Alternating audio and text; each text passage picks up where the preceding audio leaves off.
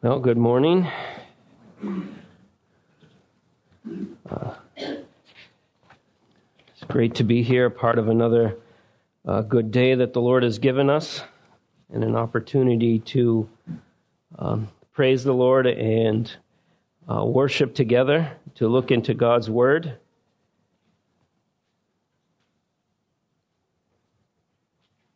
Definitely a feel for those that come up here and preach. It's a difficult thing to come in front of everyone and say, "Thus saith the Lord," a weighty thing. So let's begin with a word of prayer.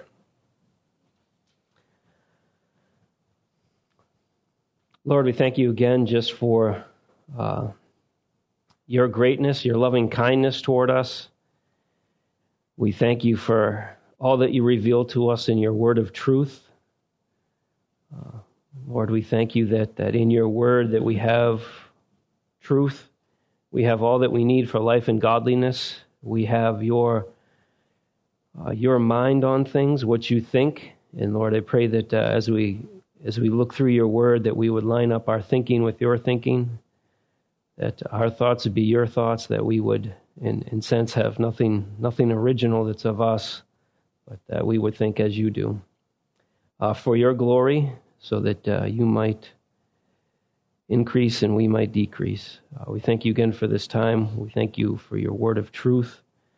Pray now that as we look into your word, that you would challenge us, that you would work through your Spirit to help us to understand the things that are here that you would have for us. Pray that you would work through your Spirit to make application of these truths, that we would think through the implications of these truths, Lord. And I pray that as already has been prayed, Lord, that we would be doers of your word and not just hearers, that we would make application to the things that you have for us. We thank you that you are so good to us, that you have communicated to us that which you would have us know. Pray all this in Jesus' name, amen. All right, so we will be in Ephesians chapter 3.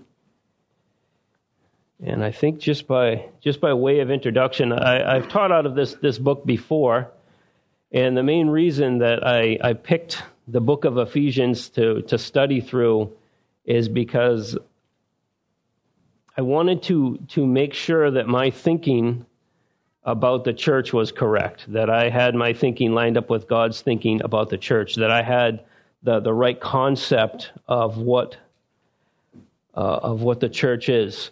And that's really what Paul is driving at here. And we'll just look at one verse and then continue on in a little introduction here. But really what Paul does in chapter 3, verse 1, is he starts off with he's about to pray, and then he interrupts his prayer, and he breaks into basically a theological aside about the church. So he says this: "For this reason, I, Paul, the prisoner of Jesus Christ, for the sake of you Gentiles."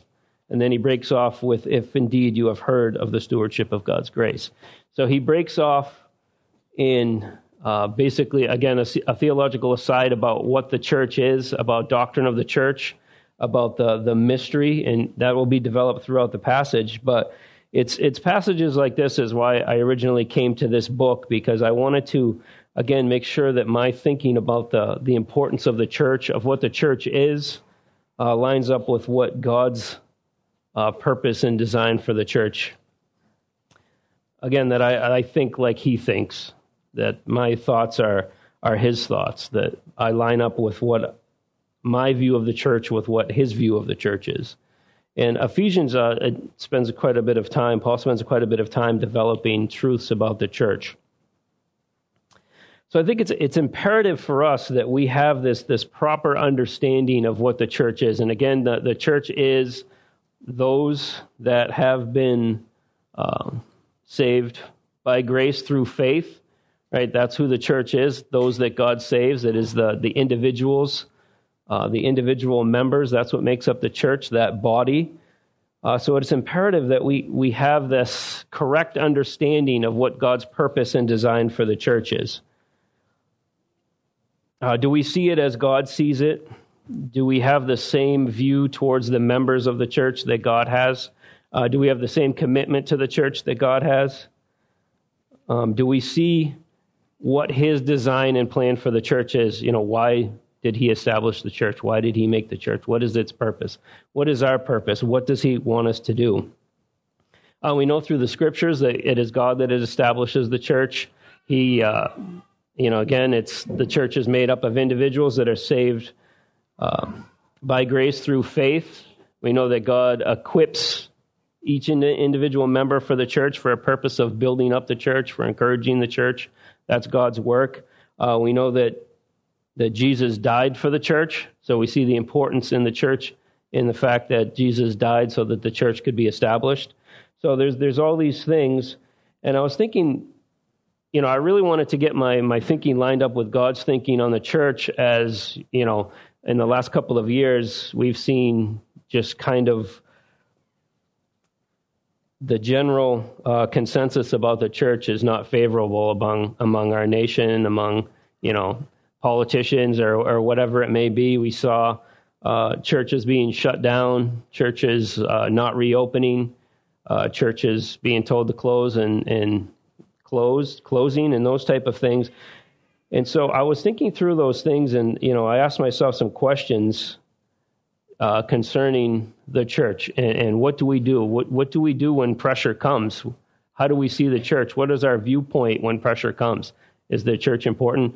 What do we do if we are told that we need to shut down again? What's God's viewpoint on that? Do we love the church like God does? Again, the individual members, each individual person that God has placed here, right? Because again, it is his work. So I wanted to think through these things, and as we think through God's design and God's purpose of the church, we're not going to answer all these questions. These are questions that, some of which you'll have to answer yourself. We're not going to be answered in this passage, but we'll see what God's design and purpose. We'll see what God was doing. We'll see the mystery of his glorious work unfold in this passage, and we'll be able to answer some of those questions. Again, questions of, what do we do if we're told to close again? What is our commitment level? Do we live in such a way that we arrange our schedules that we're not so busy that we can't be here? Those are questions we have to ask ourselves. Do we see it the way that God sees it? The author of this book, certainly, we know what his viewpoint was on the church, right? He preached the gospel. He established his churches.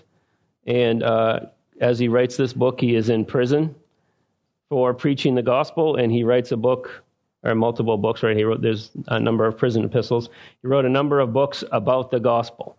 So he's in prison for preaching the gospel. He's in prison for going around telling people about the mystery of Christ in the church.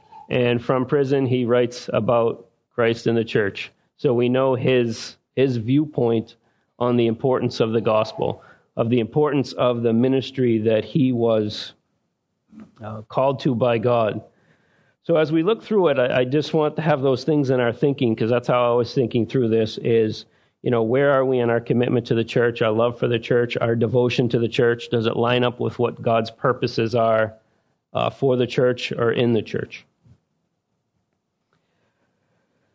Before we read our text, I just wanted to develop a little bit of background to this text, and this is we'll jump back into chapter 2. And we'll start with looking at the first 5 verses, and I'll just read those. So chapter 2, the first 5 verses, we're going to look at just a few sections in chapter 2 because it's really going to build the context that he's working from. And the context that we have from chapter 2 is this, starting in verse 1. And you were dead in your trespasses and sins, in which you formerly walked according to the course of this world, according to the prince of the power of the air, of the spirit that is now working in the sons of disobedience. Among them you too all formerly lived in the lust of your flesh, indulging the desires of the flesh and of the mind, and were by nature children of wrath, even as the rest. But God, being rich in mercy, because of his great love with which he loved us, even when we were dead in our trespasses, our transgressions, made us alive together with Christ. By grace you are saved. So that's really the first part of the context that we have as he's developing this idea of the church. He deals with the major problem that we have, our natural state, that naturally we are dead in our trespasses and sins. We are dead in sin. We are by nature children of wrath. And so that's the first problem that Paul's going to deal with in unfolding that God deals with, right? We remain dead in our trespasses and sins until God acts, right? We see that in that passage there. God did something. God worked because we were dead. And, the word dead there, it's the way that he uses it, it's not a confusing terminology. It's without life. There is no spiritual life. We have no spiritual life. We have, as Paul writes in Romans chapter 3, there is no righteous, no, not one. There is none that understands, right? It's that idea of dead. There is no spiritual life until God acts and works in such a way that he brings to us spiritual life, that he opens our eyes to the truth, that he works in us through his Spirit, that he gives us new life. So that's the first problem that Paul deals with, that we have, that God works in such a way to overcome. The second we see, if you jump down to verse 11, he's going to deal with a second problem that there is. And so chapter 2, verse 11, here is the second problem that he deals with. Therefore, remember that you formerly, you Gentiles in the flesh, who are called uncircumcision by the so-called circumcision, which is performed in the flesh by hands. Remember that you were at that time separate from Christ, excluded from the commonwealth of Israel, strangers to the covenants of the promises, having no hope and without God in the world. So to quickly sum up what he says there, we are without Christ, without community, without promises, without hope, and without God.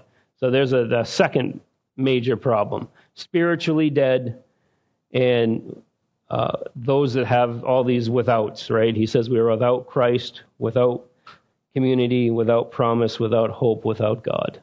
So lost, hopeless.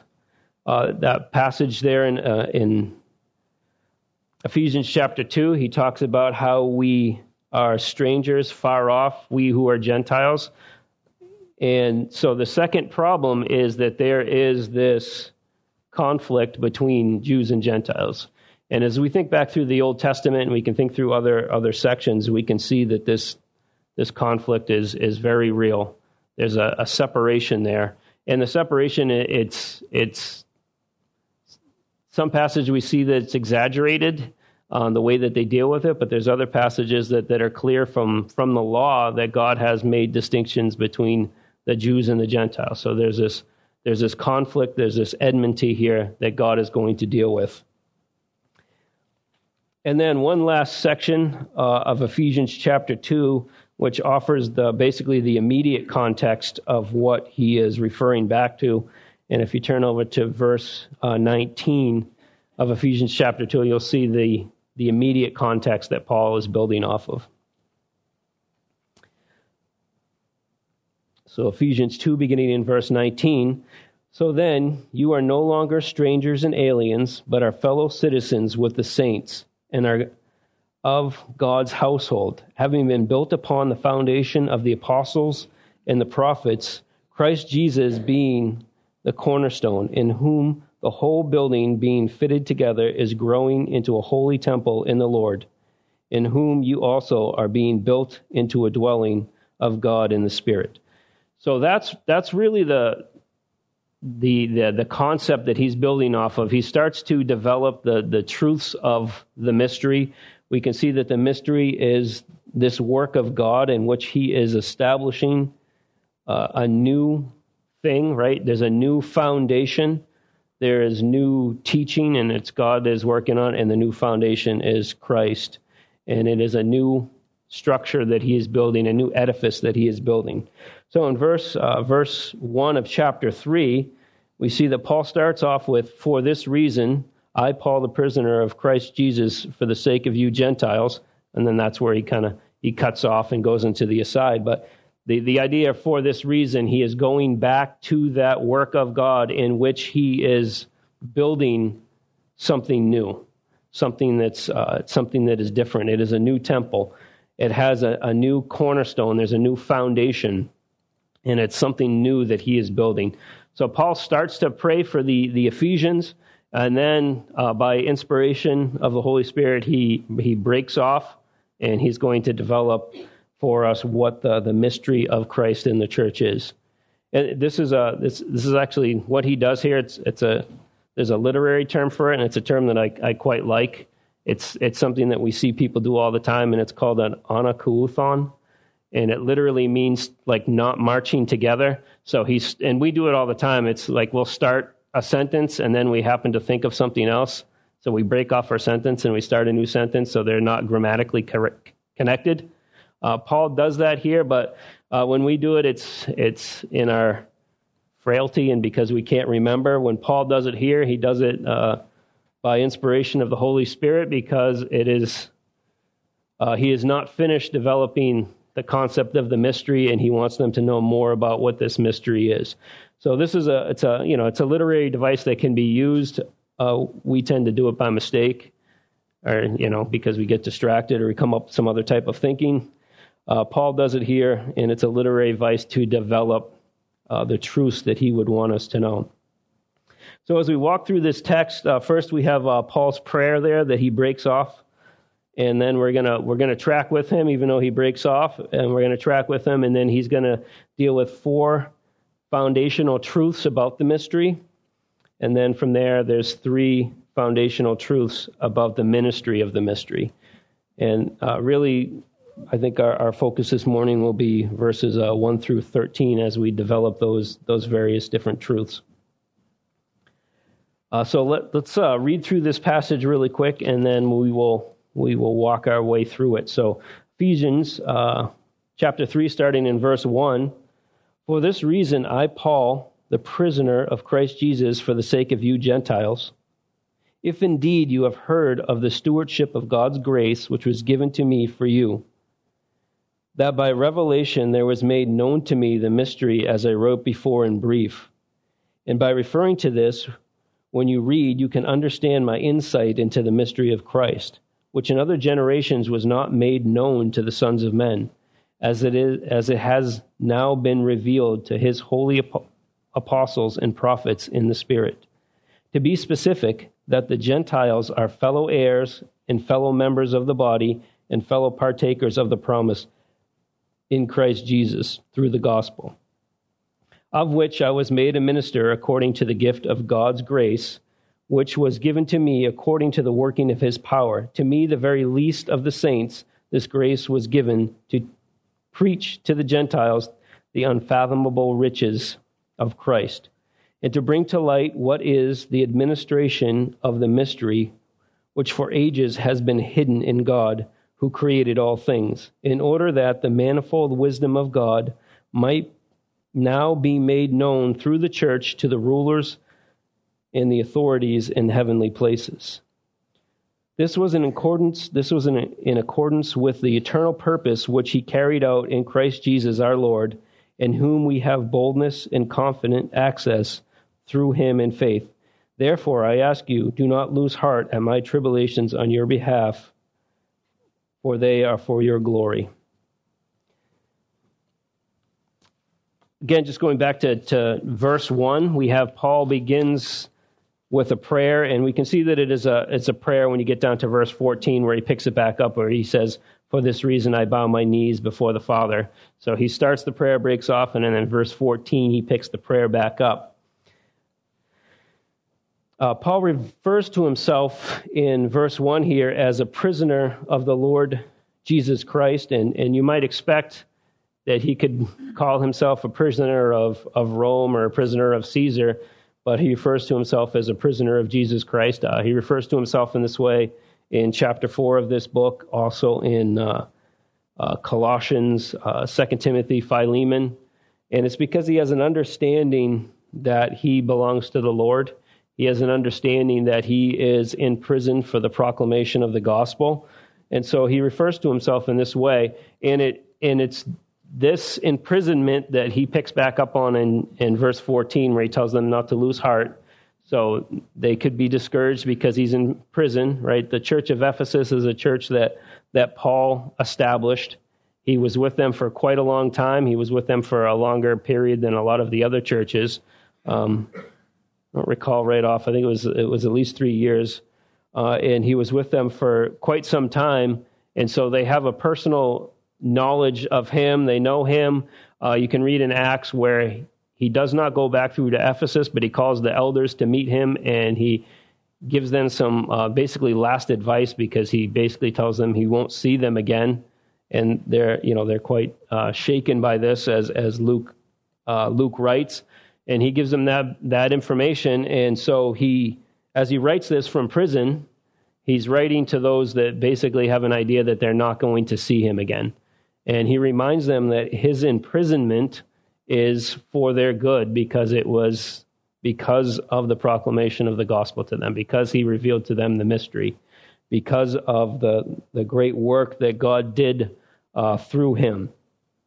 So that's kind of like the bookends of the prayer that he has.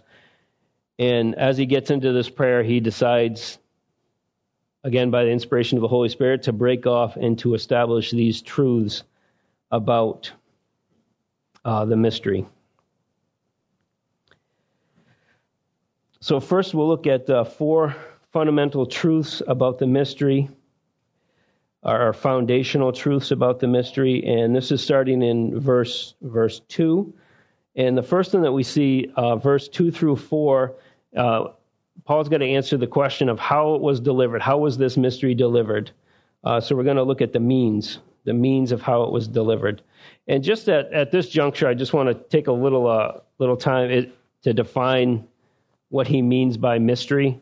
It gets developed throughout the text what it means, but I think a summation at this point in time is helpful. That way, every time I say mystery, it's not like, what does that mean? It gets developed throughout the text, so we'll take from what the text says, kind of compile a definition so that as we work through it, it'll make sense.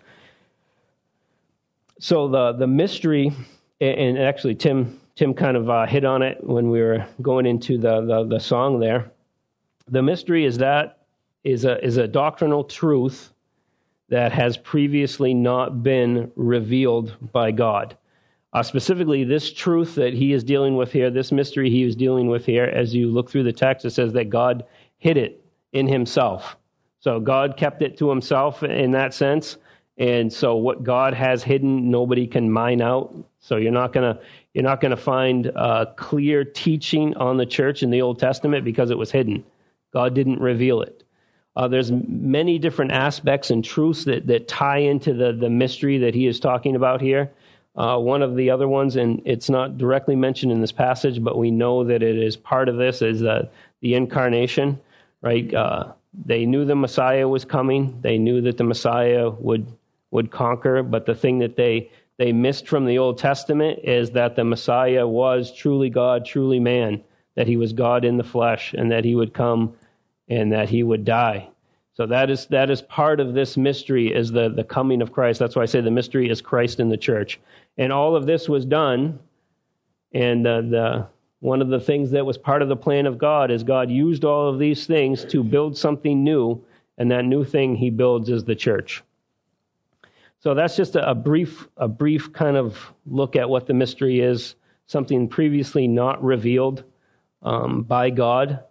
So you cannot get there from the Old Testament. You get there because God gave revelation to Paul and to, as he says, the prophets, the apostles, during the New Testament time about the mystery, and that's how we know what it is, because God hid it. God revealed it at the time that he saw fit as he was establishing it and building it. So again, we start with the first thing here, the means of how God delivered this mystery. And Paul writes this in verse 2, "If indeed you have heard of the stewardship of God's grace, which was given to me for you, that by revelation there was made known to me the mystery that I wrote before in brief. And by referring to this, when you read, you can understand my insight into the mystery of Christ. So the mystery that he is referring to, he was given it by revelation. He was given it by God. It was given to him by Christ. It was revealed also, he says it further down, to the prophets and apostles. But it's a special ministry that Paul is commissioned to by God. And if you think about the life of Paul, from a human perspective, Paul is not the most likely candidate to spread the message of the church and to establish churches, to be a church builder, because if you think of his life prior to the gospel ministry, he was a persecutor of the church, right? We read about this in the book of Acts, that he persecuted the church, that he had people thrown in prison, that he basically hunted down those that believed, those that were, what they called it at that time, those that were of the way, and he had them put in prison for their faith. And one of the key things that you see in the book of Acts, and you can read about in some of other Paul's works, is one of the key things is that the idea of the inclusion of the Gentiles, the Jews really did not like that. And that was one of the key sticking points that we see, is the inclusion of the Gentiles. And that's going to be developed here through this passage, and he deals with this back in chapter 2 as well. So the means is a special commissioning of Paul, who was the chief opponent of the church, right, at the time. He was on the road to Damascus. He was seeking to get more Christians imprisoned, more of the way. And as he was on the road to Damascus, we remember the story, right? He was stopped in his tracks. He was blinded, and he received instruction from the risen, ascended Lord, and commissioned to a special ministry.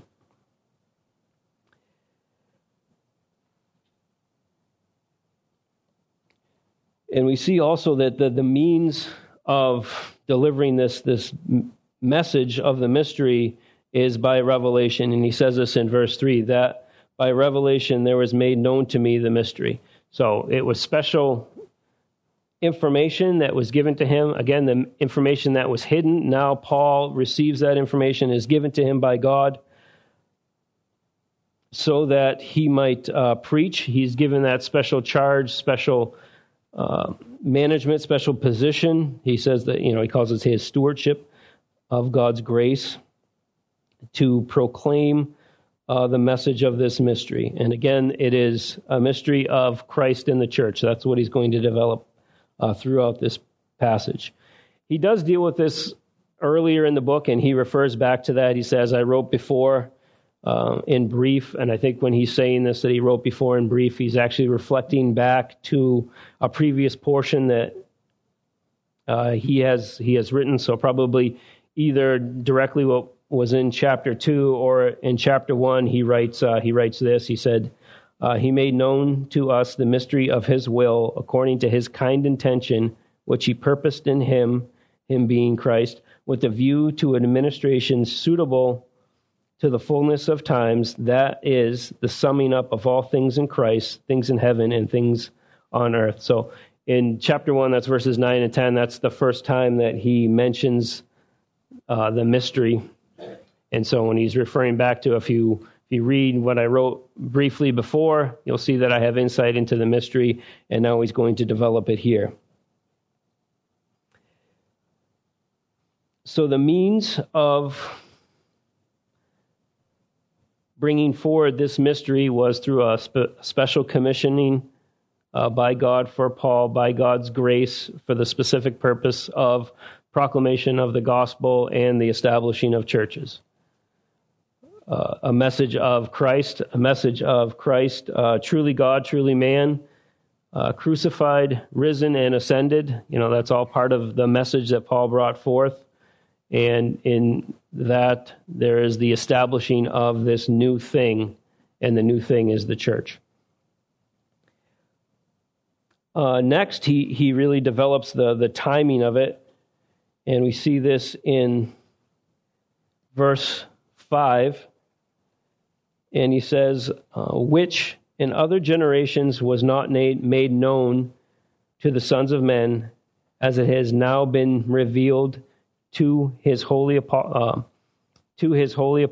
and prophets in the Spirit. So the timing of it is when was it delivered? This is the timing. The timing is at this point in time, because again, it's a mystery. It was not previously revealed. It was not previously known, and now it is being made known. And he says it's being known through apostles and prophets. And we certainly know who he's talking about with the apostles. We have various writings in the scriptures from the apostles, and then in reference to the prophets here, this is most likely referring back to those prophets that we read about in the book of Acts. I'm sure you can think of some. Agabus is one. He's one of the prophets that's referred to in the book of Acts. And we also have Luke records for us in Acts chapter 13. He names a couple others that we might be familiar with, and he says this in Acts chapter 13. Now there was at Antioch in the church that there were prophets and teachers, Barnabas and Simeon, who is called Niger, Lucius of Cyrene, Manaen, who had been brought up with Herod the Tetrarch, and Saul. So Luke writes that. So there's other prophets, and there's others that brought forward this word. Certainly the apostles. This was the message that the apostles were given. So the timing of this was according to God's perfect timing.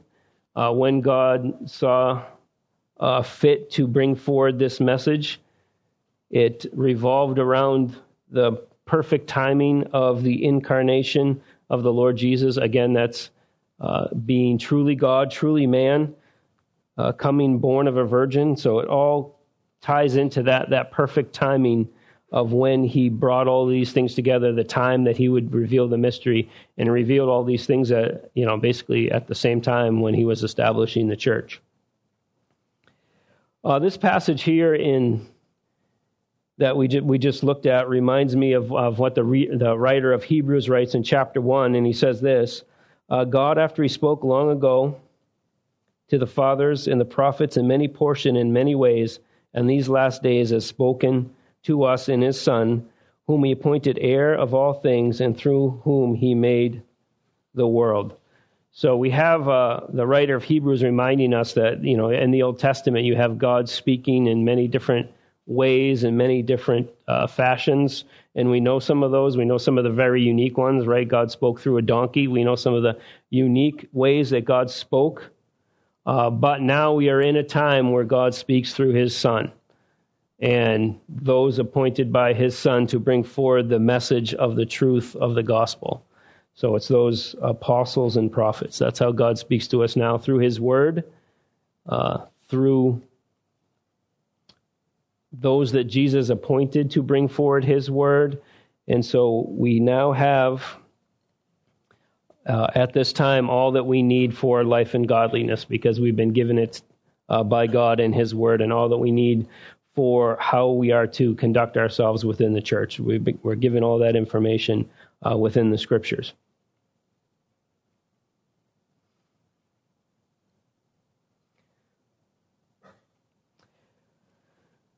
So I mentioned one of the other events that happened, that God calls it in the fullness of time, and again, it's the incarnation.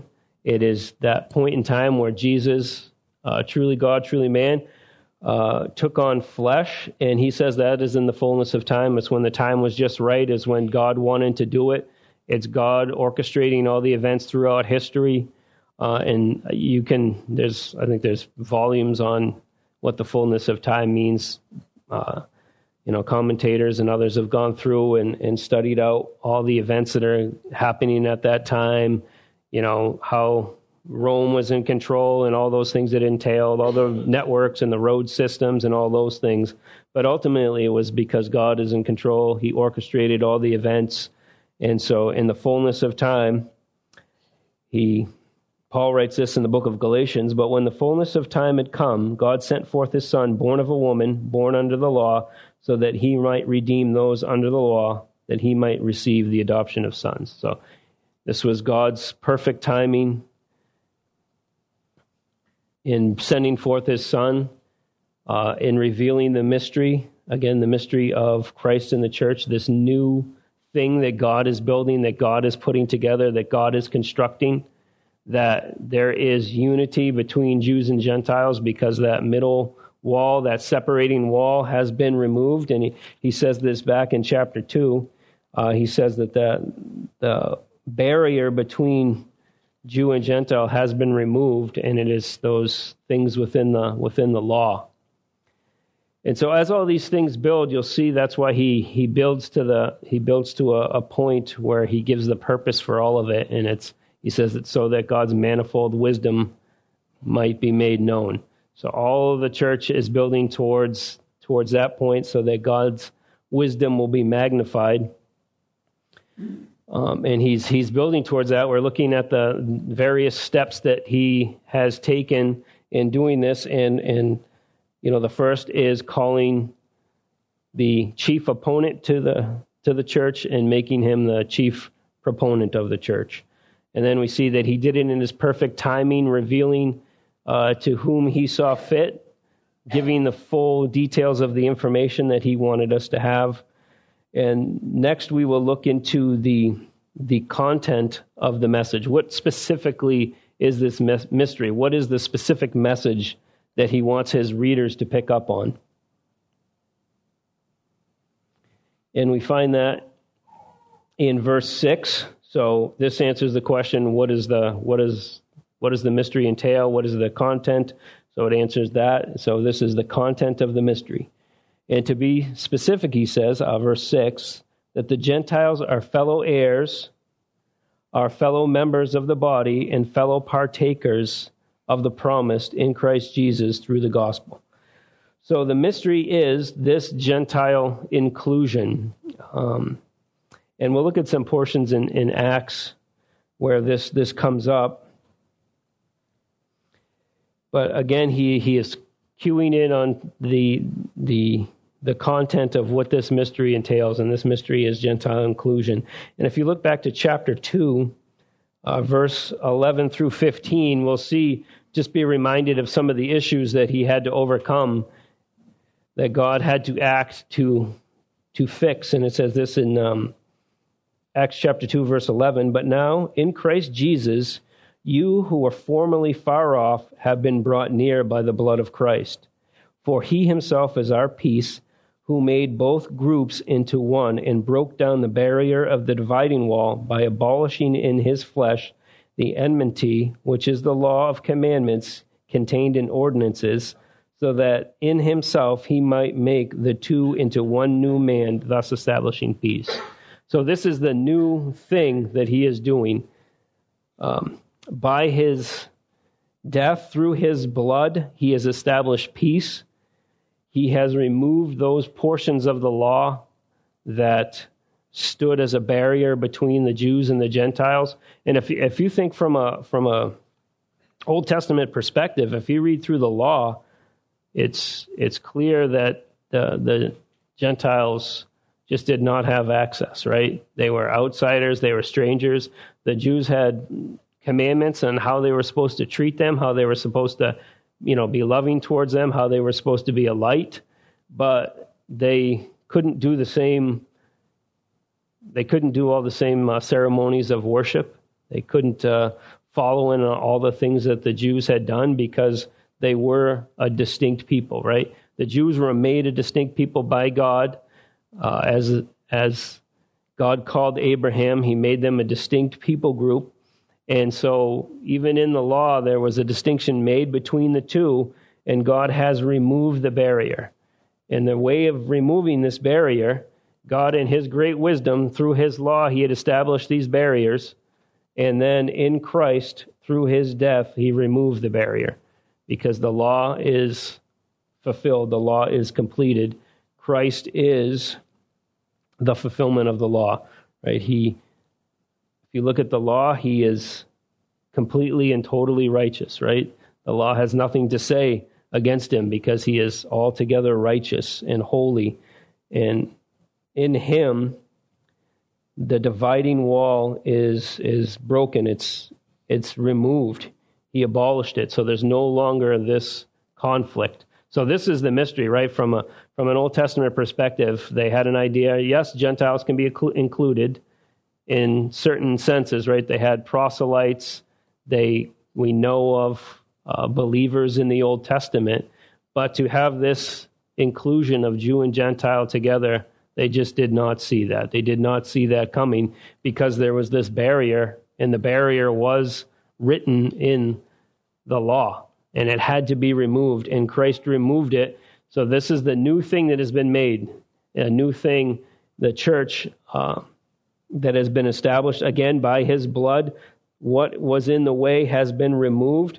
And remember what we looked at earlier in chapter 2. It's when we're talking about Gentiles, we're talking about those that are without Christ, without community, without promises, without hope, without God, strangers, foreigners, outsiders. So there's a big problem when it comes to the relationship between Jews and Gentiles, insurmountable from human perspective. But again, he's building that. This is God's wisdom, right? God in his wisdom fixed this issue. It was his plan from the foundation to fix this, to remove this barrier, a barrier that was even within the law that he had given. Paul uses 3 different compound words to kind of drive home the idea of this unity, the unity that is possible in Christ, this unity that is only possible in Christ. And he uses, you can find these in verse 6. He says, fellow heirs, fellow members, fellow partakers. Fellow heirs, all these are compound words, some of which they're only found here. So it's kind of one of those things. Paul might have made it up at this point in time to drive home a point. It could have been something that people use that we just don't have a written record of. But regardless, this is the only record of these words, only usage that we have here. So fellow heirs. So we are fellow heirs, and who are we fellow heirs with? And again, the idea of this mystery is this uniting of Jews and Gentiles in one new body, and that new body is the church. So it's taking those two that are separate and uniting into one body, one new thing that he is making. And we are fellow heirs. And if you think about the concept of fellow heirs, he develops that in a very overwhelming way in chapter 1. And I can just sum it up with, you can read through chapter 1. Chapter 1, verse 3 to 14 is all one sentence, and Paul basically just explodes with the manifold blessings that we have in Christ. And there's one clear theme throughout the book of Ephesians, that it is in Christ. All these things are possible in Christ. It is all about Christ in this book. It's all focusing on Christ. And that's what the church is. The church is all about Christ. In chapter 1, just a quick summary. Blessed be the God and Father of our Lord Jesus Christ, who has blessed us with every spiritual blessing in the heavenly places.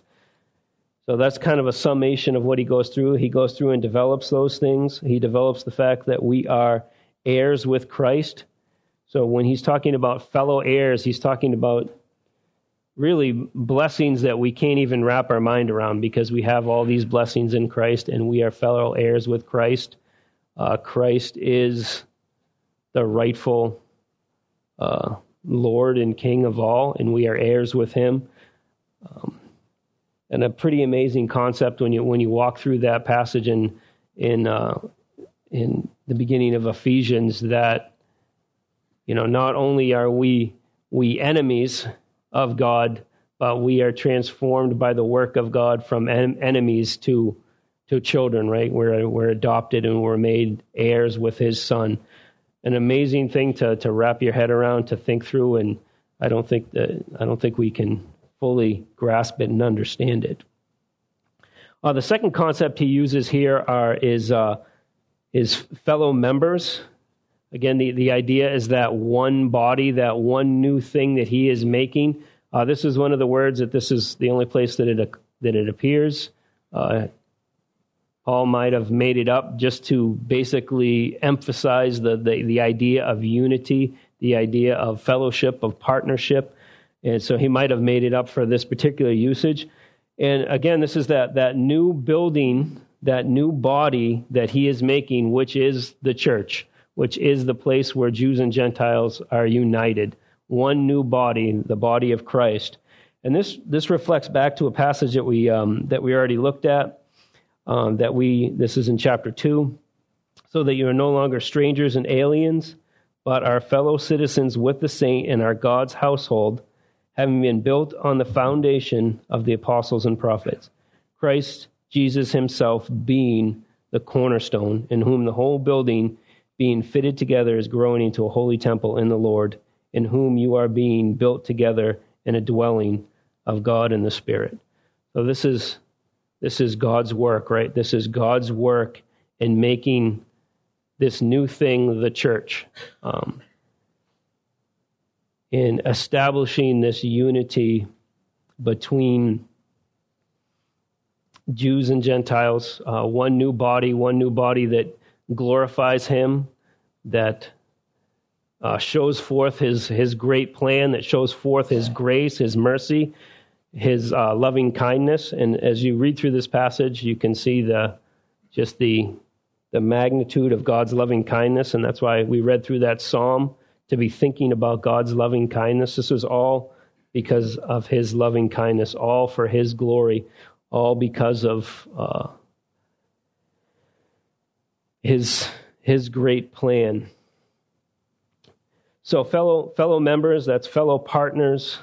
There's that unity, and then the last one that he has, the last compound word he has to describe this content of the mystery is fellow partakers of the promise.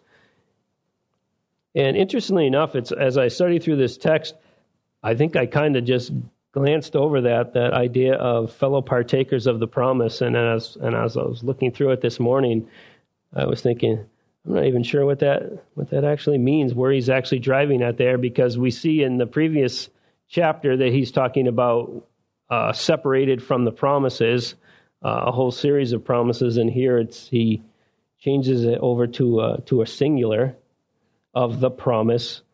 And as I was thinking about it and thinking of some of the passages in Acts, I think that this promise that we see here is the promise of the giving of the Holy Spirit. We see that was given to the disciples in the upper room, that they had a promise of the Holy Spirit coming, the Comforter coming. They received that promise on the day of Pentecost, and as we see the church growing and unfolding in the book of Acts, we see that one of the things that is remarkable to Peter and the others is that the Gentiles receive the Holy Spirit just as they did. So I think that's where he's going here, but I just realized that I didn't figure out what that meant till this morning. So that's kind of where I landed on that, is that the specific promise that he is referencing here. And all of these truths we see, all these truths are in Christ Jesus through the gospel. So it is the message of the gospel. It is the message of, as he says in chapter 2, it is the message of transforming us from spiritual death to life. It is the message of tearing down the barrier between us. It is all of that Christ has done according to God's plan that makes it possible that we have this unity, that we are able to be part of the new thing that God is building, the church, his body.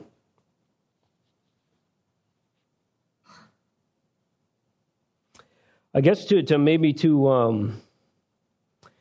simplify what we have going on here, to simplify it and maybe sum it up, is in the past, in the Old Testament, we have a clear distinction of Jew and Gentile. There's a clear distinction. Once we get into the New Testament, we now get to this distinction that is, and this isn't a word, but it helped me in putting this together.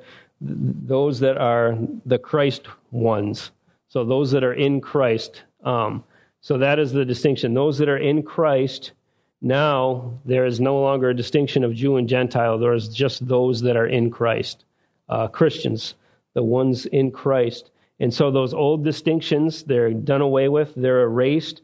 And in the church, we have one new entity that God has created, one new edifice, one new body. You can pick your metaphor for the church. They're all throughout the scriptures, right? It's the body of Christ, the bride of Christ.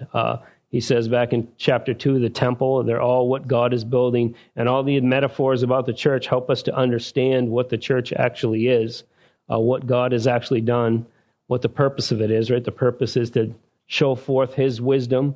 Purpose is to glorify him. The purpose is to be a light to reflect him. So it's all of those things, and all of those metaphors help us in understanding those things.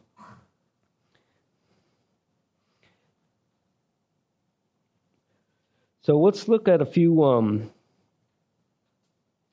passages in the book of Acts where we see kind of early on where they're trying to deal with these issues, the issues of how do we deal with Jews and Gentiles, where we see the salvation of Gentiles.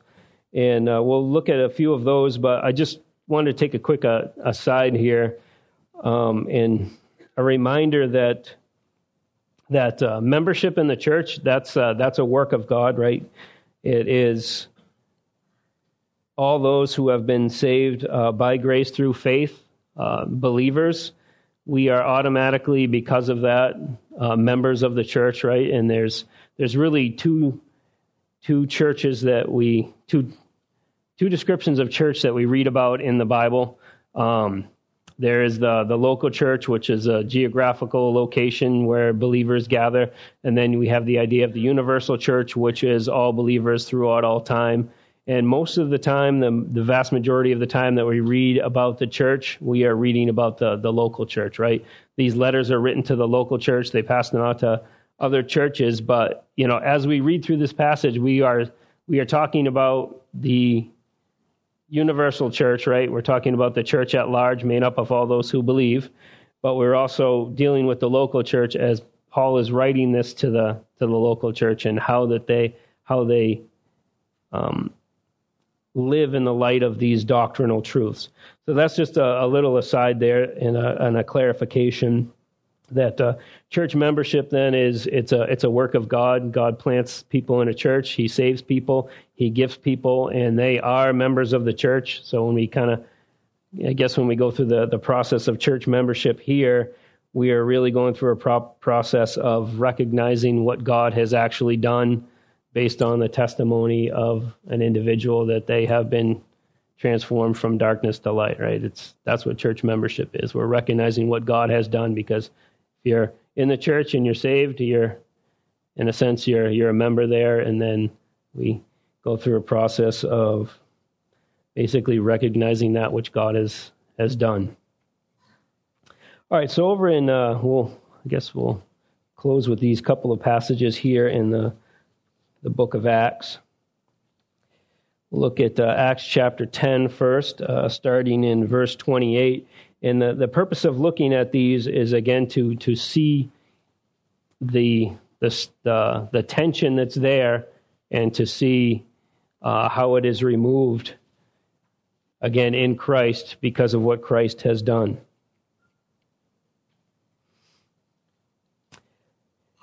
So this is Peter, and this is when Peter is visiting Cornelius, which for those of us who are Gentiles, one of the more important portions of Scripture, right? It's the salvation of a Gentile.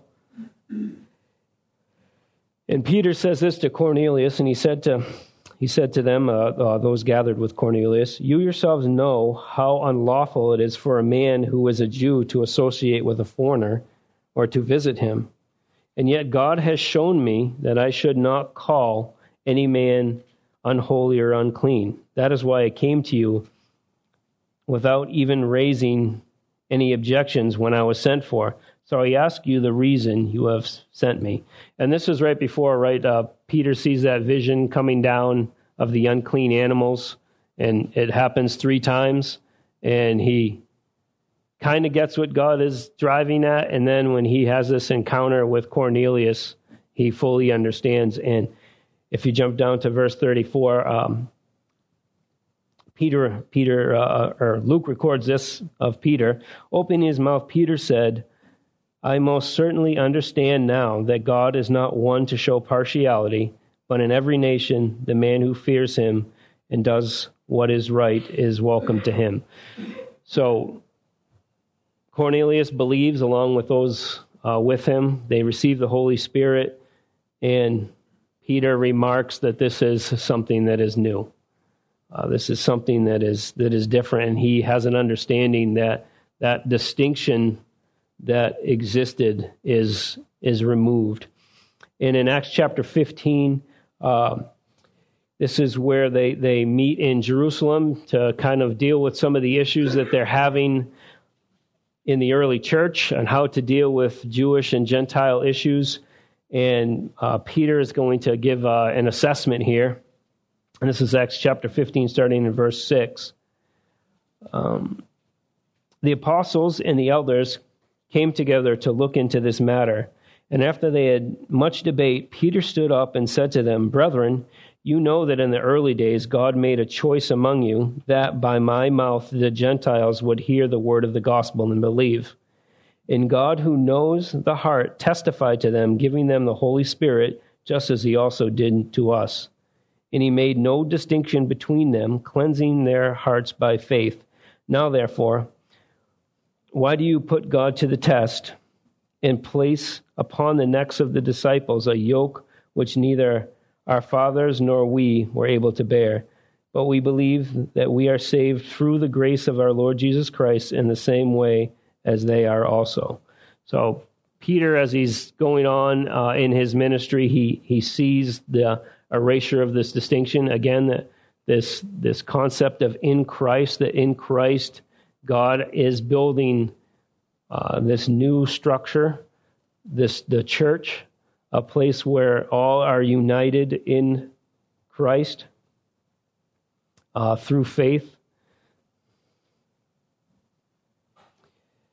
And we see that this actually the context of this is where they're actually dealing with the idea of circumcision. That's what I was talking about with the tension between the Jews and the Gentiles. What do we do with the Gentiles and circumcision? And basically, Paul develops that throughout the book of Galatians, that it is in Christ alone, and you add nothing to it. Christ alone, faith alone, and there's nothing that is added to the gospel. There's nothing that can be done. And so that is answering the question of the content of what the mystery is, and the mystery is full inclusion of the Gentiles in Christ into the new thing that God is building, which is the church.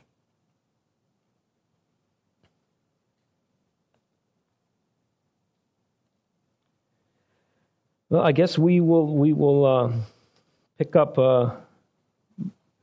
more this evening and finish off what he has for us. But so far, just by way of reminder, we've looked at these foundational truths about the mystery, about God's work, about what God is doing.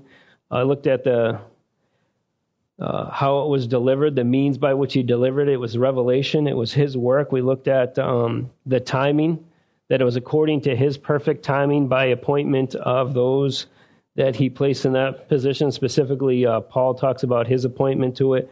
And then the content, and the content of the mystery is a full inclusion of the Gentiles, and that God has removed, first, he has removed our sin, right? We are dead in sin. He has removed our sin. And secondly, he has removed the barrier that is between us.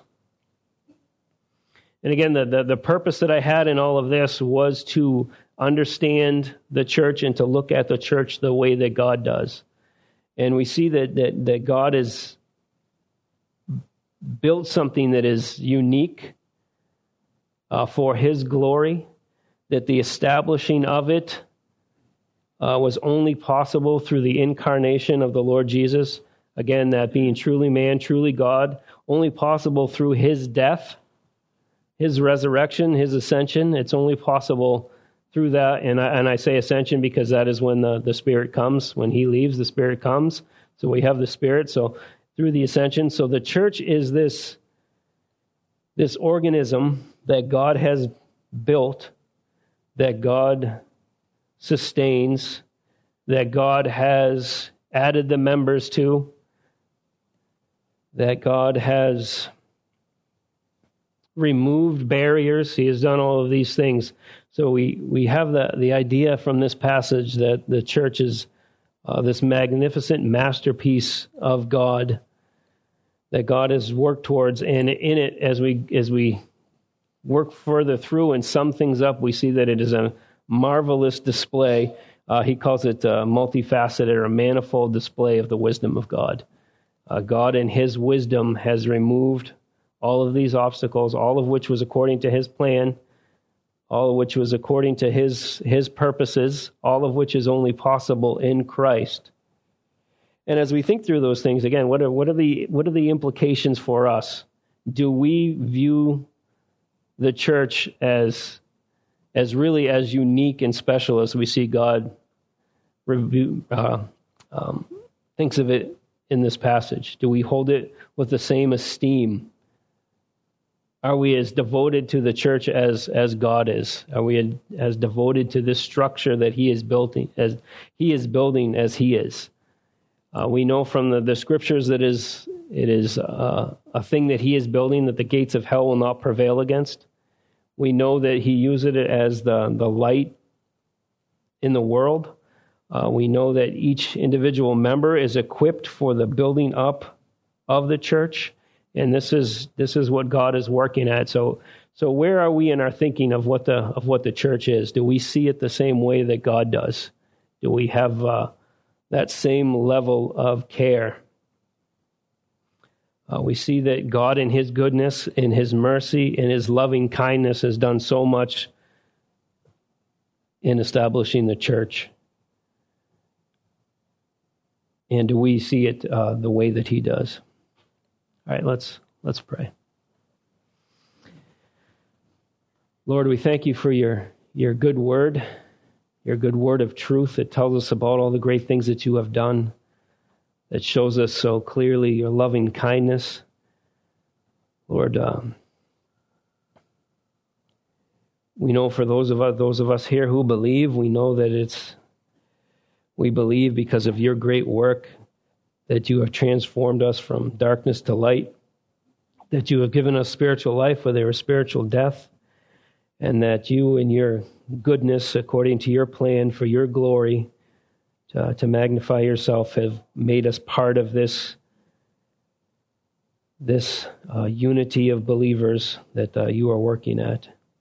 Lord, I pray that you would help us to think on these things, help us to think how we as believers function within your church, the church that you are building, that you preserve, that you work in. Pray that we would see it as you do, that we would love it as you do, that we would work in it in a way that is well-pleasing to you. We thank you again just for this time to come together to look at your word. We thank you for your everlasting loving kindness toward us, Lord. Lord, you are so good. You are worthy of all of our affections and all of our praise. You are worthy that we conduct ourselves in accordance with your word. I pray again that you would help us to be doers of these things and not just hearers, that we would think on the implications of these truths and that we would apply them. Pray that you would apply them to us through the work of your Spirit. And I pray all this in Jesus' name. Amen.